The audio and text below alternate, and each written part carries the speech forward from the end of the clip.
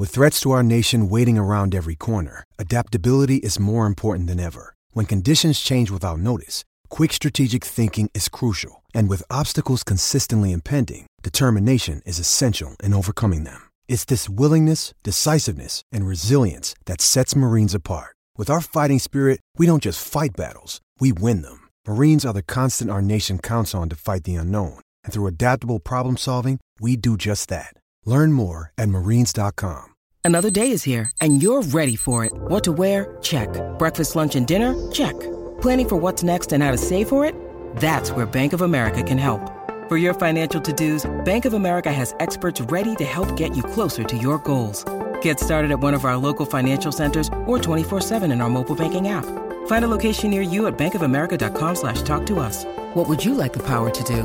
Mobile banking requires downloading the app and is only available for select devices. Message and data rates may apply. Bank of America N.A., member FDIC.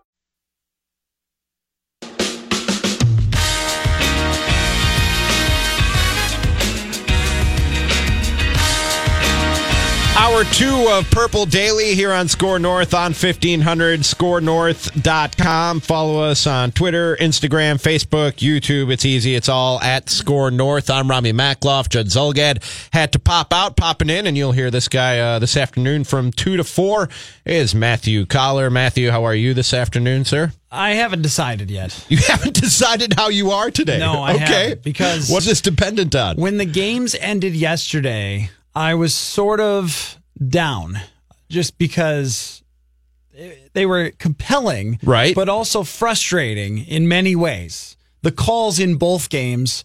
I mean, even the guy lining up offside. You're like, how many times do you think that happens a game? And they just don't call it. It's like holding. And then all of a sudden, there's a pick and they decide to call it. And then, Patrick Mahomes doesn't get a chance to touch the football at the end of the game. He's the MVP of the league and he doesn't get a shot. And then today, the big conversation is about Nickel Roby-Coleman, which I love that you accidentally called him Reggie Roby-Coleman because that was a punter. That's right, Reggie Roby. Was a punter. That's where that came from. I know exactly how old you are when you accidentally drop Reggie Roby, the former Dolphin and Bucks punter. But Nickel Roby-Coleman, runs into a guy and it should be a penalty. And it's like, how do I decide how I'm supposed to feel about these games when they were super compelling and interesting? And I see the TV ratings are through the roof as they usually are, but even more so today, probably because of how crazy the ending was to that second game. So it's like, in one way, I think, wow, we really saw something that we're going to remember. And in another way, I think, yeah, but the results, I think, were wrong maybe for both games. For both games, you feel like? Well, because of I can see why you'd say that about the early game, the NFC Championship. A flawed overtime system is what makes me think of that. Okay. I mean, we changed the rule because Brett Favre didn't touch the football. Mm-hmm. So you can't just get a few feet over the 50-yard line, kick a 57-yard field goal like the Rams did, and then it's just over or something like that. You can't do that anymore. That both teams have to have a chance. And so with the overtime of the first game, well, both teams did have their chance. We got to see Breeze get the ball. He throws an interception. That stuff happens. But for the second one, for the league that we have now, where it's so easy to score for teams, and the defense has been on the field for that long, I felt like a coin flip won the game as much as the Patriots did. And so I ended up feeling like there was no justice in that either. And that's what we were just talking about with Judd just before you popped in, Matthew, was because I think most people felt cheated or somehow unsatisfied with the way that the AFC Championship game ended. I was in a sports bar watching it, and these overtime rules are so confusing to the point that hardcore football fans and guys who do what we do for a living, obviously we know what's going on, what's at stake, what's on the line, how overtime works. But for the casual fan, the fringe fan, who only tunes in for the big games, may only tune in for the playoffs, who I think is who you really have to market to. And the NFL does a great job of doing that, of drawing those people in and making them feel included. Most of the people in that bar last night had no idea that was the end of the game until you saw Tom Brady take his helmet off and jump into one of his offensive linemen's arms. I think most people thought, okay, they scored. Now Patrick Mahomes and the Chiefs are going to get a chance to come down and score again. I proposed just an extra quarter, and you can make it a 10-minute quarter if you want. I understand the safety concerns that go into playing a full extra quarter of football. You can make it a 10-minute quarter if you want, and you can make this rule just for the postseason if you want. But I think that you need to make it an extra quarter of football, at least for the playoffs, so we don't have that unsatisfied feeling, that feeling like as fans, as consumers of entertainment, we were cheated by the way that thing ended last night. And that's exactly my thought, is that when I tweeted that out yesterday, I got a bunch of responses that immediately said, excuse me, the Chiefs had the option of playing defense. Yeah, no, I agree with that. But also, how about the entertainment value? We do stuff in sports all the time that maybe doesn't make perfect sense or maybe isn't perfectly fair, although I see this as being more fair for both teams to touch the ball. But we do stuff all the time in sports just to get more entertainment out of it. And the NFL is the greatest example of that. I mean, this is a league that changed all of its penalties around so you could pass more. Right. Joe Montana got hurt a bunch of times in his career, so it was like, let's make sure that the Joe Montanas of the future don't get hurt as much. Or whatever. Brady. They fall into Brady's legs once, and now all of a sudden, if you touch a guy's shoelace, that's a penalty, right? And I don't have a problem with that because we want to make sure that quarterbacks aren't being taken out at the legs and missing full seasons because that ruins it for everybody. And when the MVP of the league, a 5,000-yard, 50-touchdown quarterback, has to sit over there on the bench for the playoff game, the AFC Championship, and not get a chance, that really takes away from the entertainment value for me. By the way, the guy who says maybe you should play defense, he's right on the other side of the glass. It's Manny Hill who said that. Get the hell off the field, Kansas City defense. But why doesn't New England have to play defense? Here's my question, though. If that's the angle you're going to take, then shouldn't New England's defense have to show something too? But here's my question, because I agree that Patrick Mahomes should have gotten a chance. But if the Chiefs would have won that coin toss and Patrick Mahomes, who we all love, who everybody in this room loves, goes down and they score a touchdown and win the game, are we as upset? I mean, again, is this more about, are we wanting to change the overtime rules because we're ultimately upset with the result of the game? This is not the first time a Hall of Fame quarterback has had to sit there on the bench and watch somebody else win it without a chance. I mean, the same thing happened to Ben Roethlisberger on that Tim Tebow throw. The same thing happened with the Seattle Seahawks and Aaron Rodgers. And in all those cases, these are Hall of Fame quarterbacks who have to just sit and watch and then the game is over. I like your idea of just having an extra quarter. During the regular season, I wouldn't want that because then if you go to 3 overtimes, you're talking about mileage on the body of players. Right. And I don't really care if Cincinnati and Cleveland or whoever ends up going to extra overtime. But when it's Hall of Fame quarterback, an MVP quarterback, a game that went like this, back and forth all the way to the end, for one guy to have to sit and watch is, to me, not fair because the coin flip, I read that 8 of the last 9 teams to win that coin flip have won the game. Like, okay, so the coin flip is winning games. Plus, there's so much of an advantage for offense these days just in football in general that you're basically giving it to that other team. That at very least they're going to score, so you've got to have another shot for the other team. That's the way I look at it. I don't think it's about Brady winning or losing. I've always felt this way, and they changed the rule halfway because of Favre. Well, why not go all the way now because of this? At the very least, if you're not going to play a full extra quarter, at the very least, borrow from baseball and give both teams their swing. So in other words, if the Patriots come down and score a touchdown, Mahomes and the Chiefs get the ball, but they have to score a touchdown to keep the game going. If you don't want to play a full extra quarter, then just make it so that Mahomes wouldn't be able to get the ball, drive him down for a field goal, and then the game continues to go on for a full quarter, whatever the case might be. Give them their swings. Give them a chance to at least match what the other team's offense just did. So should it be like an untimed quarter then? So should overtime just be, forget about playing another quarter, just let both teams get a possession? I'd be okay with both of those proposals. How about this? If the team scores, and I don't care how convoluted this gets, if the first team scores a touchdown, then the other team has to go down and score a touchdown. And go for 2. So then you'd be talking about a potential 2-point conversion in overtime. And that's your penalty for allowing a touchdown. So the whole, you got to play defense. Well, right. You want to play defense. You want to get the ball back and score right away. But if you do give up a touchdown, your penalty is you can no longer tie the game. We have to decide a winner on the next drive, but that ensures that both of these teams, both of these great quarterbacks get to touch the ball. Both teams have to play offense and defense at least once, and you do get penalized for allowing that touchdown if your defense doesn't hold up. I like that. I'd be cool for with that. A playoff format. I think, and talk about drama at the end. it'd be a 2-point conversion, Mahomes with the ball in his hands. I would have liked that a lot more because I've ended up feeling deflated, and I definitely mean that as a reference to the Patriots. That is how I felt after the game was over. I felt like, all right, well, it's over. We just put 3 ideas out there, and any one of those 3 would have left me feeling more satisfied and more entertained at the end of the AFC Championship game last night than what I do today. Yeah, that's how I feel. And we always do this in sports where we just change the rules around to make them better in any way we possibly can in all sports. Remember, you used to, when you and I were watching baseball in the early 90s, how many catchers ended up on the injured list because they got trucked by somebody coming down third base? Well, they're star catchers. We don't want them to get hurt. Right. So let's make it so you can't run them over. Buster Posey isn't as entertaining with a broken leg. That's right. That's right. And people can be mad about it all they want, but I want Buster Posey to play. I don't want these great hitting catchers to have to move to first base because they suffered so many concussions during their career because people run them over. So we change it. How about this? I want Michael Jordan to be able to go to the rack and dunk it. So they put that circle there. So you can't just like hammer Michael Jordan, or you can't just take flops all the time as you go hard to the rim, right?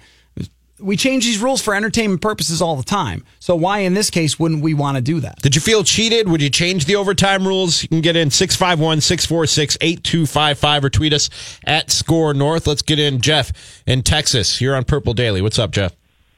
Okay, so this is twofold. First of all, you get rid of the coin flip. The visiting team gets to choose if they want the ball or not. After that, it goes to like basketball halftime. So if you play defense, the offense gets the ball, and the home team gets the ball at halftime. But then if it goes to overtime, oh wait, you're on defense again. But here's the kicker. Let's go schoolyard. First team you can do this the whole season or just in the playoffs. First team to score 11 points. See, now that might be... Now, I like where your head is at for being creative for this. It might be a little too far toward the creative, but I agree with your first point about the coin flip. When coin flips are determining the game, I'm not a big fan of that. Right.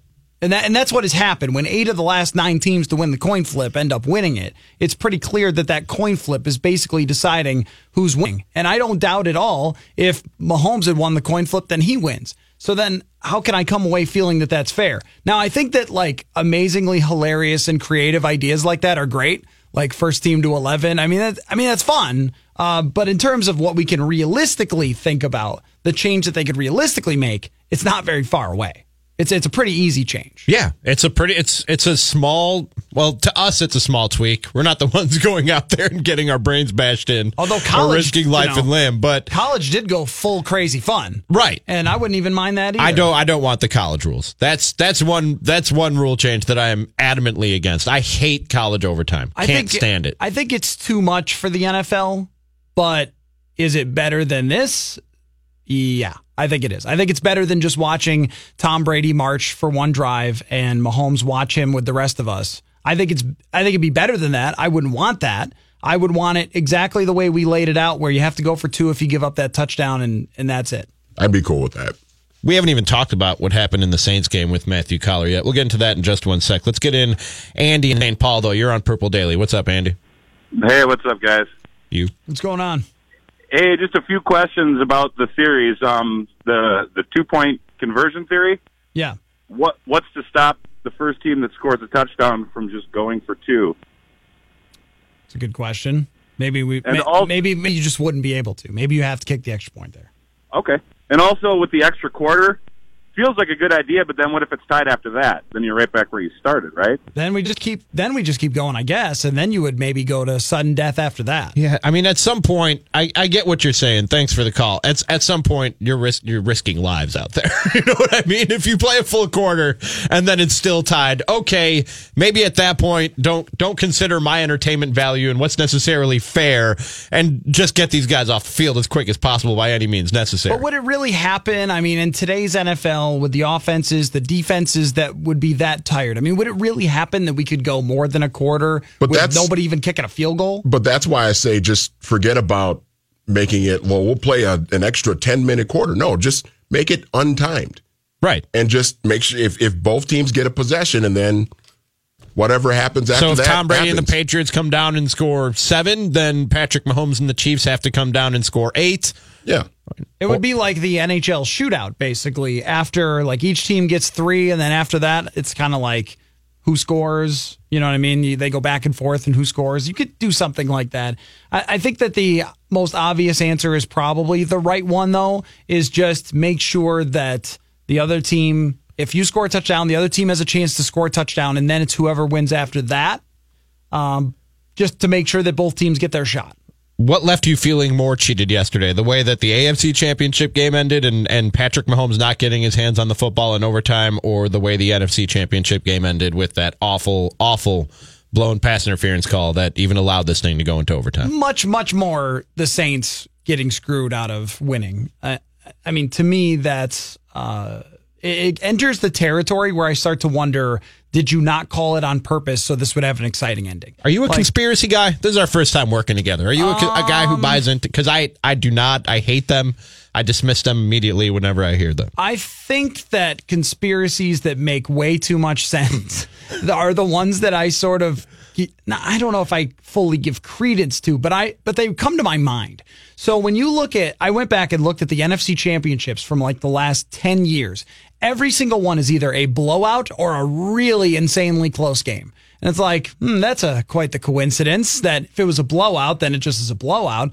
But otherwise, it's really, really, really close. And there's nothing in between for like 10 years. Mm-hmm. And if you watch it with a discerning eye and think, these penalties really seem to keep leaving the door open for teams. I mean, there's a pass interference that goes the Chiefs' way that gives them a chance. And in the Ravens and Chargers game, there's a very bizarre holding on the Chargers on a play that would have been a first down that then gives the Ravens one last chance to drive down and win. And then it's the same thing with this. If they flag it there, the game is over. There's no exciting ending. It's just, well, Saints win, on we go.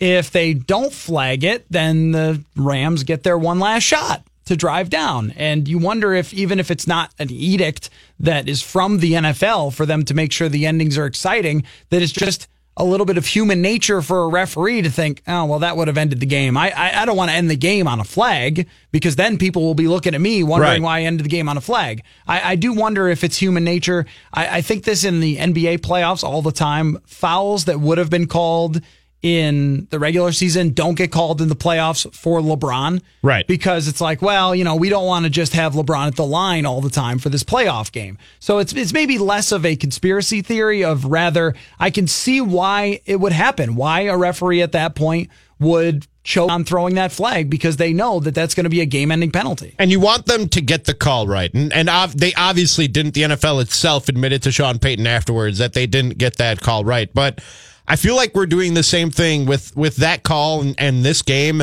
that a lot of people did in that Packers-Cowboys game a few years ago. Remember the catch, the Des Bryant controversial non-catch catch? And it probably was a catch. But a lot of Cowboys fans assume that had that been called a catch, they go on to win that football game. And maybe they do, but you forget the fact that Aaron Rodgers was going to get his hands back on the football with a little bit of time remaining in that game, and probably, because he's Aaron Rodgers, drives down and wins that football game. A lot of people are assuming if that pass interference is called yesterday, Saints score, game over, Saints win, they're headed to the Super Bowl.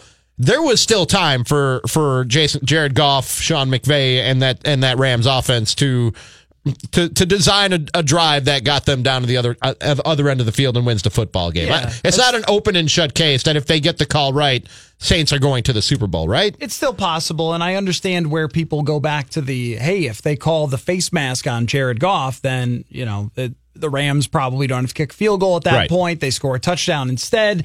Possibly that there's a lot of calls throughout a game that make a difference, and probably a lot of no-called, say, people lining up off sides during that game, or holding penalties throughout that game that did not get called. And then there was one holding on Teron Armstead that I thought, I don't think that was a holding. It seemed like he got him a little bit on the outside shoulder pad, but that's something that happens all the time on these run plays. So, yes, you could go through and try to play out the butterfly effect with all these calls. But I think what we come back to is we should be trying to get them as right as humanly possible. And to me, that includes a coach being able to challenge interference. Thank you. And the reason for that, in my mind, the biggest reason for that is interference calls specifically alter games more than anything else, because you could get 40 yards on one. Or, I mean, in this case, you just knock the guy in the helmet so he doesn't catch it, and you get away with it, and then you just, win because of it. Right. Well, I mean, to me, that's just that it has way too much of an impact on the actual game. So the coach should be able to say, hey, why don't you take another look at that? And interference should be an easy enough one for a referee to go over. If they can have people on TV, the referees in the booth deciding, oh, yeah, I would have called that or I wouldn't have called that. Well, then the referees could take another look at it and say, you know what? I thought it was a bang play, and it wasn't. He was there way early, so it should be a penalty. This is part of my education and my introduction to Minneapolis and the Twin Cities and Minnesota sports.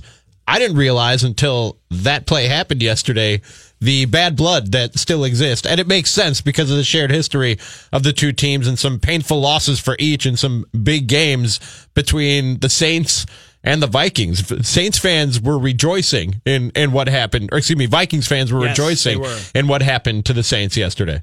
Taylor Swift would have been proud of the amount of bad blood that the Vikings fans had yesterday. I get it. There's a little part of me that wants to go back to The Simpsons. Like, they're already dead. Like last year you killed them with the Minneapolis Miracle. They're dead. You guys are all even now. Right, yeah. I just look at it as anytime there's something in one of these sports, a rule or a lack of a rule or a need for something else that would make the game more fair, that we can get the truest outcomes possible, then that's the way we should do it. Now, even if it is a team that you hate. Yes, of course. I mean, well, I don't hate any victim team. of it. So Right. It's a little bit different. I mean, I understand where Vikings fans are coming from to say that, hey, whatever, go back and watch 2009. All right, I get that. But if it was you, you'd hate it. So let's talk about then what the rule should be so your team does not get screwed on a similar play. But to the point that you had the Twitter takeover yesterday for @ScoreNorth. Got some angry responses for that. You got some angry responses just for saying it was a bad call, which it obviously was a bad call. I don't care if you had a dog in that fight, what your rooting interest was. I mean, the guy who committed the penalty even said pretty much after the game, I committed a penalty and they just didn't call it. People were upset with you for saying it was a bad call. That's how much bad blood Vikings fans have for the Saints organization. And I don't know what to tell them. I mean, should I tell them to let it go? Like, you don't have to. You don't have to. Because I was in Buffalo before. There are Buffalo Bills fans who still hate the Miami Dolphins. Neither one of those teams has been relevant since 1994. Right. But yet, they still hate each other because Brian Cox flipped off the home fans in Buffalo years and years and years ago, so they still hate the Dolphins. I mean, that's fine. I mean, it's sports. It's all right. It's just if you can't separate, all right, so they did get screwed. I don't care if they deserve it, and we don't want that to keep happening. That's where I would say, all right, well, you need to take a deep breath because this can't keep happening in the NFL where these interference or non-interference calls are having such a huge impact on the game. And Bill Belichick talked about this in 2014. I pulled it for something I wrote for our website today that Belichick was talking about. There are all these rules that we have that we can't ask them to take another look at. You can only ask them to take another look at someone's foot out of bounds. Like we need to have, or whether the ball hit the ground. We need to do better there. We need to have a better system where coaches can challenge anything. And then, I guess if you wanted to come back with, hey, how'd that challenge work out with Julian Edelman's thumbs? Did you think it touched his thumbs? I really couldn't tell. Which to me, if I can't tell, and I don't know if they couldn't tell upon watching the review, that means that the call stands as was called on the field, doesn't it? I thought they keep it as called. I didn't think they would reverse it, and I'm with you. Like I didn't know if he touched it or not, but they initially ruled that he touched it, right? And I thought that they would just keep it that way, just because there's no way to really tell. I didn't see anything conclusive enough for them to turn that over. If they said he touched it on the field, I didn't see anything on the replay to say he didn't, or enough to say that he didn't. Did you guys feel like it was the yellow dress, blue dress thing? You guys ever see that? Where it was like. Yanny and Laurel, or whatever that whole bit was. That's right. Like, I saw a thumb move. And then you're like, oh, wait, this other angle, I don't see a thumb. Like, what is going on? What is reality here? That would be another reason to be really upset about that one if you're the Kansas City Chiefs, though it was sort of corrected by nature with the interception. So it wasn't a huge deal, but you could still look at it as sort of proof that things were being pushed New England's way. I'm not saying that is actually what was going on, but that I thought the same thing as you guys, that when there isn't conclusive evidence, I don't think that in court you could have said for sure that it didn't touch his thumb. Right. So why was it overturned? I mean, that right there, too, is another reason why replay is problematic. So if people were to come back by saying, when I'm asking for more replay, well, these guys aren't going to overturn their judgment calls. But on something like that, they would have to. And we're something that was that egregious. We're going to talk about all this. I'm sorry, go ahead. No, I was just going to say, by the way, if you're Julian Edelman, just leave the damn ball alone. Yeah, there's no reason for him to be that close to it in the first place. Just get away from it. There's no reason to feel bad. Did you guys think a thumb moved? I thought a thumb moved. I thought have so. no idea. But I really, like I said, I'm not going to sit here and pretend I saw something definitive or conclusive. To the naked eye, for me, I couldn't tell. I'll be 100% honest with you. I watched that replay and I don't know. This fall on CBS. Still thumb move. What if I told you? 60 people watch the same replay and try to make the right call. The Masks referee. We'll talk about all this with Kevin Seifert of ESPN.com. He'll join us around 1:30 on the other side of the break, though. Looking at those conference championship games yesterday, the league is headed in a different direction than the Vikings. It's Purple Daily on Score North on 1500, scorenorth.com, live from the TCL broadcast studios. You do like game time all the time. ScoreNorth.com.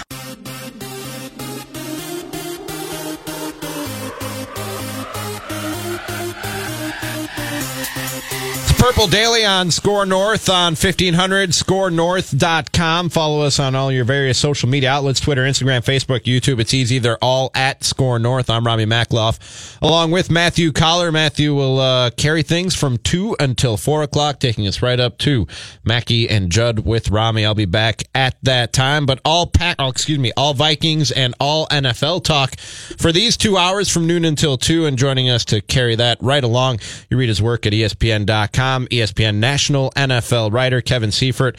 Kevin, thanks for a few minutes. How are you this afternoon? I'm good. How are you, sir? We're doing well.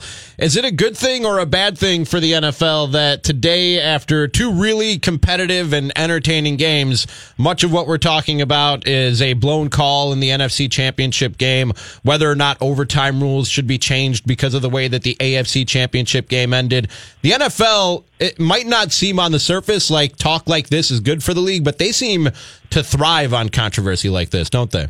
Well, it keeps them in the headlines for sure. There's not going to be another game for 2 weeks, so it needs to be some sort of discussion. And, it's an interesting question because for most of the time that I've covered the NFL, I've thought that, all publicity is good publicity, and that, whether people are talking about, some crazy call or some weird rule or some, random cheating scandal or whatever comes up in the course of a season or a year, that was good for the NFL because it kept it in the front pages. Lately, I've wondered whether, too much of that creates, it's just bad for business and creates an overall perception of a league that might be succeeding economically, but not in any other way that people would perceive. And so I tend to think that these types of discussions, especially when it's a discussion like we're having today about a blatant officiating call that leads to people coming up with conspiracy theories and coming up with alternate explanations for why officials missed the call. I mean, that goes to the very credibility and the integrity of the game, and that is not good. That to have a discussion about whether the NFL is rigged or whether officials are favoring one team or another, that is in no way good, and that's something that I think the NFL has to hope doesn't come up. Kevin, I just couldn't help it. I couldn't help feeling after the no call like, they want the Rams to have a last shot at this to make more exciting. And I never want to be the person who's saying it's rigged, because that's absurd. But I do think there may be some human nature there to not want to end it on the flag that I threw as the referee. And that's why we need to allow these teams to review whether interference was there, because interference specifically has such a huge impact, whether it's something like that or whether it's throwing it from the 50-yard line and you get it at the 1-yard line because there was interference in the end zone. There's such game-changing plays. Yeah, I mean, pass interference by far carries the most yardage per penalty in the NFL. I mean, it's not just 15 yards. In fact, usually the average is over 15 yards, and you can see penalties as high as 60, or I think there was a couple of years ago, there was a 66-yard penalty against the Lions when they were playing the Packers for pass interference. So huge game-changing calls. And, you're right. I mean, you see that call made in New Orleans, and you see two officials being able to, watching it with their own eyes, and you say, could it be that they could possibly just have missed it or choked or been so willing to let them play as they had for the course of the game that they weren't able to then pull the trigger? That there has to be some other explanation. And so you don't have to be like a hardcore conspiracy theorist or a hardcore Saints fan to wonder, is there any other reason other than just a guy choking to not make that call? And that's, to be clear, I don't think that there is one. I think that those guys choked. They were so in the mode of letting them play and not allowing the penalties to decide the game that when an obvious, unavoidable one came up, they just weren't able to throw the flag. It's not an excuse or even an explanation, but I think that's what happened. But it was so blatant and so egregious that you don't have to be, like I said, a hardcore conspiracist to think that maybe something else is going on. And that's why I think the NFL would do itself a service to get out in front of this and speak publicly about it. But at least to this point, they've allowed Sean Payton to be the only person really who's talking about it. The NFL would also do themselves a service to make calls like that reviewable in the future. The line that we've always heard when that was brought up in the past was, well, it's a judgment call, and we don't want to make judgment calls reviewable. I've never even understood that answer, Kevin, but do you think that they soften on that a little bit and maybe consider making a few more things, including pass interference, reviewable in the near future? Yeah, the big reason that there's these limits on replay, whether it's a judgment call or any penalty, I mean, you can't challenge any penalty and you can't review any penalty. The only things you can review are things like these objective things like, is a guy out of bounds or in bounds? Is he over the line? Is he not over the line? Those are the only things. And the reason the NFL originally did that is they didn't want to create a system where plays get re-officiated in the booth. Generally speaking, they want the penalty flags to be decided by human beings on the field in real time, knowing that they're not always going to be perfect, but let's not start down the slippery slope of re-officiating and re-adjudicating all these calls in the booth when the judgment of the guy in the booth might just as subjective as the guy on the field. And so that's the explanation for why they haven't done it. But the overarching point of replay is not to re-officiate the game. It's to save the league from itself. It's to create a safety net for when an obvious and egregious, the clear and obvious is what's in the rule book. When a clear and obvious mistake is made, to give the league and the capacity to fix that, and not to just have to live with a call that 50 drunks in a bar could see was wrong. And that's the standard that Mike Holmgren always used to use. 50 people in a bar, if they can see the flag, then that a flag should have been thrown, then that should be what replay helps them assume to do. And so that's really the argument for why it wouldn't be as groundbreaking and earth-shattering as the league might think to add penalties to replay. You'd still have just 2 challenges per team, a third if they got the first 2 right. So it's not like the game would be stopped every 2 seconds, but it would, and you wouldn't be smart as a coach to challenge a possible pass interference, because that's not going to get overturned. It would just give you a chance to make sure that if somebody chokes or there's some weird thing that happens, that a play like yesterday gets called right, and the outcome is a credible outcome, and the team that should have won. And I saw you going back and forth with people on Twitter yesterday about the times of games being increased. Like, wait a minute, football fans are the ones that sit there for a 6-hour Bama and Auburn game. I think that they would probably be okay with another 2 minutes that's probably tacked on because, like you said, they're not going to use it all the time. They don't have unlimited challenges. Kevin, before you came on, we solved overtime. So I'm going to tell you our solution. Our solution is first team wins the coin flip, they get the ball, they go score a touchdown. They have to kick the extra point. The other team goes down. If they score a touchdown, they have to go for 2. Problem solved. That would be for all playoff games or just all games or just in the playoffs? I would say just in the playoffs. I don't need Cincinnati and the Tennessee Titans to have to deal with this. Like, let's just go regular rules. But I think it should change when Aaron Rodgers one year sits and watches, when Brett Favre back in the day sat and watched. They changed the rule a little bit, but I think they should go all the way to make sure both great quarterbacks touch the ball.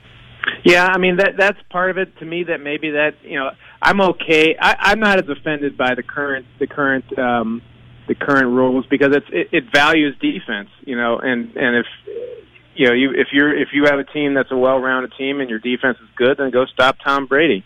If your pass rushers are gassed, then use your timeouts to give them extra rest. If they still can't get home, blitz them.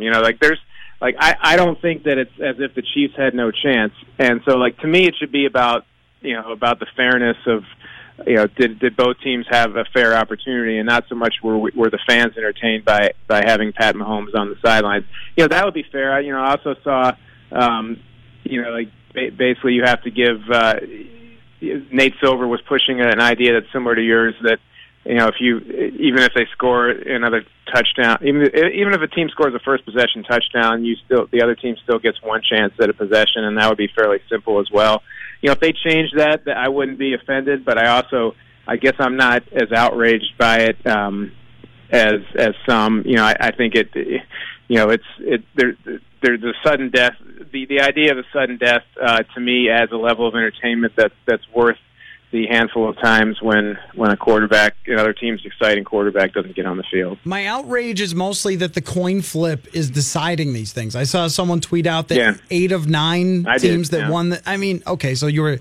Thanks, Kevin. But that's what drives me crazy about it. As much as I want to see Patrick Mahomes get one shot, I also think, wait a minute, so a coin won the game for them? And you know that if Tom Brady gets the ball in that situation, with how everything is swung toward offenses in the league now, that there's a really great chance that the team that's in the NFC Championship has a great quarterback or a great offense, and they're going to win because of heads or tails. Then play for the win in regulation. I might get my games mixed up, but didn't the Chiefs kick a field goal at the end of the game yesterday? Yeah, no, they could have. Yeah, that is part of why the sudden death element of overtime. That's a benefit to me, is that it puts as much of a premium as trying to avoid overtime as you can. If you go into overtime assured that you're going to get a possession no matter what, I think that probably changed some end game strategy. You don't play for overtime, play for the win in regulation. And whatever the NFL can do from a rule standpoint to manipulate that, as opposed to people playing for an extra period, is okay with me. That's Kevin Seifert. Find his work at ESPN.com. Follow him on Twitter at Seifert ESPN, and our guest for the last few minutes here on Purple Daily. Appreciate it, Kevin. We'll talk again soon. Okay, guys. Thank you. Hit a quick break, and then on the other side, just how all this pertains to the Minnesota Vikings, what we saw yesterday in your conference championship games. He's Matthew Collar. I'm Rami Makloff. It's Purple Daily on Score North on 1500 and ScoreNorth.com. We're back right after this in the TCL broadcast studios. Minnesota sports junkie? Get your fix. ScoreNorth.com.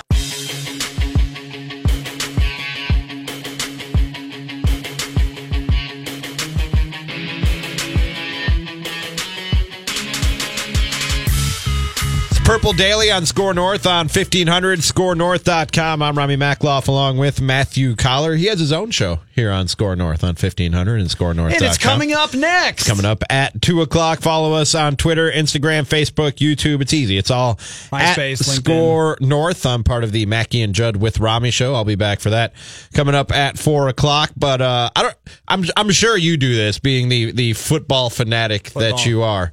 Matthew Collar. But I always, whenever it gets to this point of the season, I watch these games and I watch it as it pertains to, as it relates to either the teams that I cover or the teams that I root for. And watching that game yesterday and watching Tom Brady throw the ball 46 times, watching Patrick Mahomes sling it around 31 times, which is actually on the light side for him in your average week. Jared Goff with 40 attempts, Drew Brees with 40 attempts. And I'm watching that, and in my head, I hear Mike Zimmer calling for more run plays in his offense. And that's essentially why, among other reasons, and I don't know that anybody was too upset about it, why John DeFilippo was dismissed as the Vikings offensive coordinator this year, and something that Zimmer really wants to emphasize, that they need to run the football more, run the football more, run the football more. And if it wasn't already evident before yesterday's championship games, that is not the direction that the NFL is headed in. It's interesting because yesterday, when the Patriots decided to come out and run the ball against the Chiefs defense, who is obviously petrified of Tom Brady, as everyone should be, and also not very good against the run. And it seemed like one of their defensive tackles was banged up too. So, of course, they come out and they put the fullback in and they run it a few times. They do some reverses and things like that. I enjoyed seeing certain people like on Twitter, running the ball, that's what really wins. See their 8-minute drive. And then what's great is that they went something like 13 for 17 on third downs. And those are all Tom Brady throwing, or almost all Tom Brady throwing. It's top 5 offenses in passing. It's top 5 offenses in scoring. Yes, it is still the passing that is driving the success. And if you're running successfully, in the case of the Rams or the Patriots, it's because they're afraid of your passing game. With the Rams, there's a great stat about how they almost never run the ball with 8 in the box. And Tony Romo gave you an idea of why the running game for the Patriots is still because of Tom Brady. Because Romo's saying, hey, look, he's checking to a run. See, because Brady goes up to the line of scrimmage and goes, they can't stop a run over there. I'm going to change it to a run. So it's still Brady that is making you succeed with the run game. And how that pertains to the Vikings, one thing I think is good is that Zimmer, with the hire of Gary Kubiak, is going to be hands off the offense. He's going to let Gary Kubiak tell him whether things are going right or wrong and what they need to do.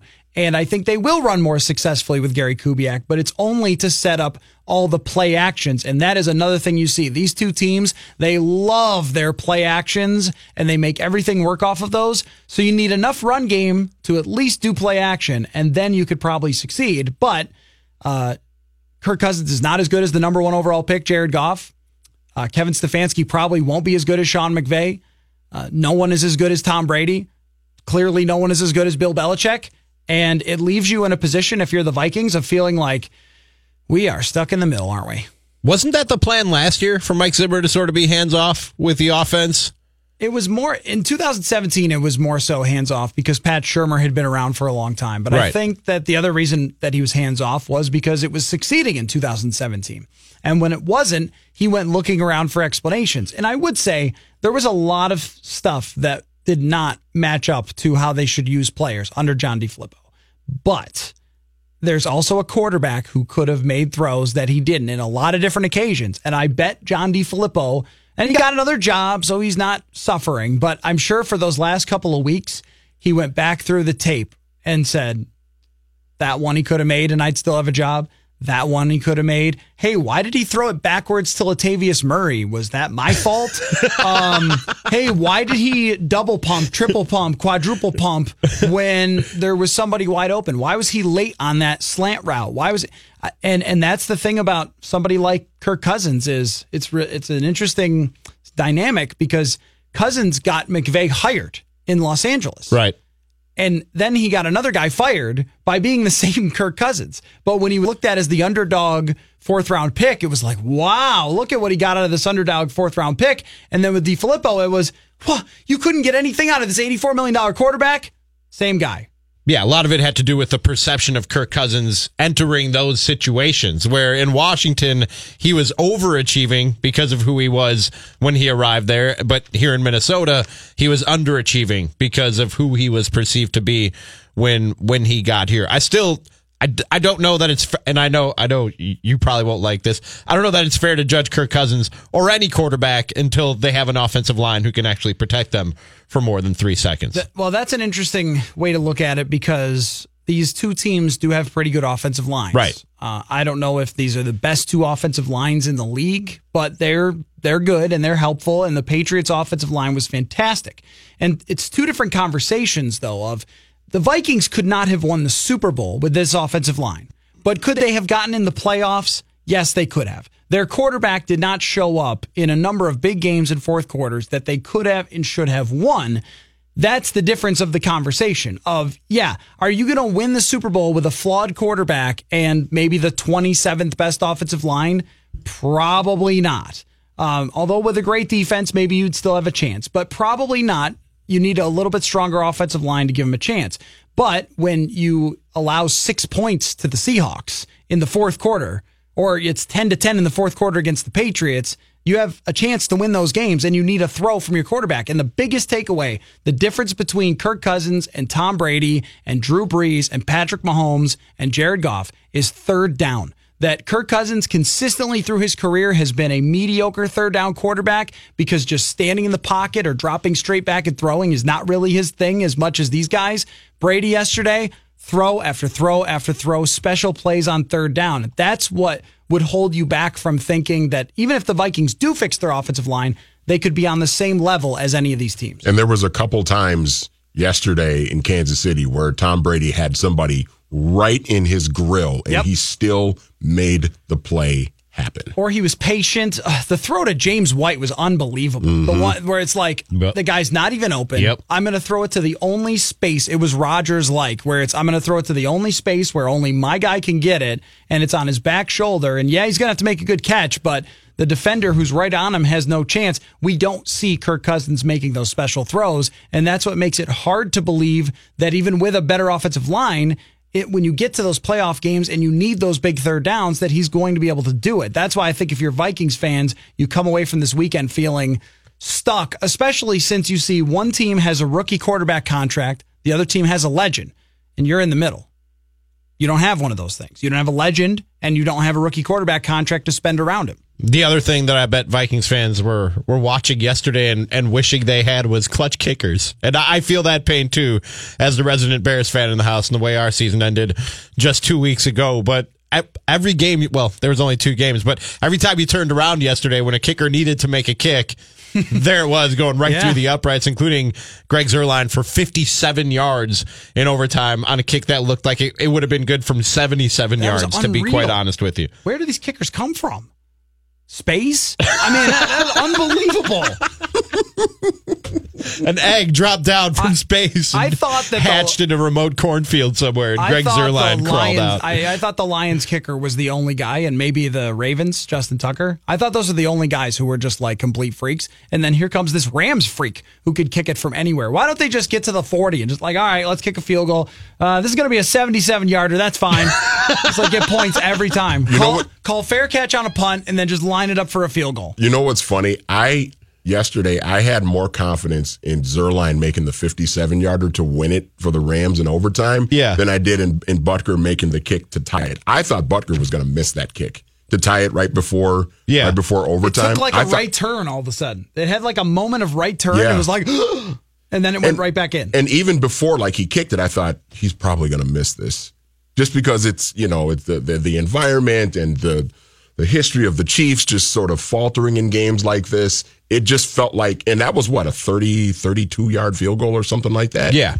But I had a lot more confidence in Zuerlein drilling his from damn near 60, and he probably would have made it from 80 than I did Butker making a what would have been an easier kick. I had Zuerlein on my fantasy team this year, so I kind of knew about his freakish abilities. I wasn't as taken aback by it as you were, Matthew. But to the point that I had more faith in him, going back to what Matty just said, I had more faith in Zuerlein on the 57-yarder than I had in Cody Parkey on the 43-yarder when my Bears lined up to win that game. Now, wasn't it with Parkey that he didn't want to fight traffic to go practice at the stadium or something? Yeah, because the last 3-4 kickers before Cody Parkey would actually practice during the week at Soldier Field.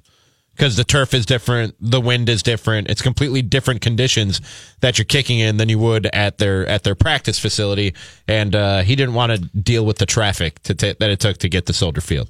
Having taken an Uber from the airport to that stadium, I'm going to take his side. And that is a pain. Here's the other thing.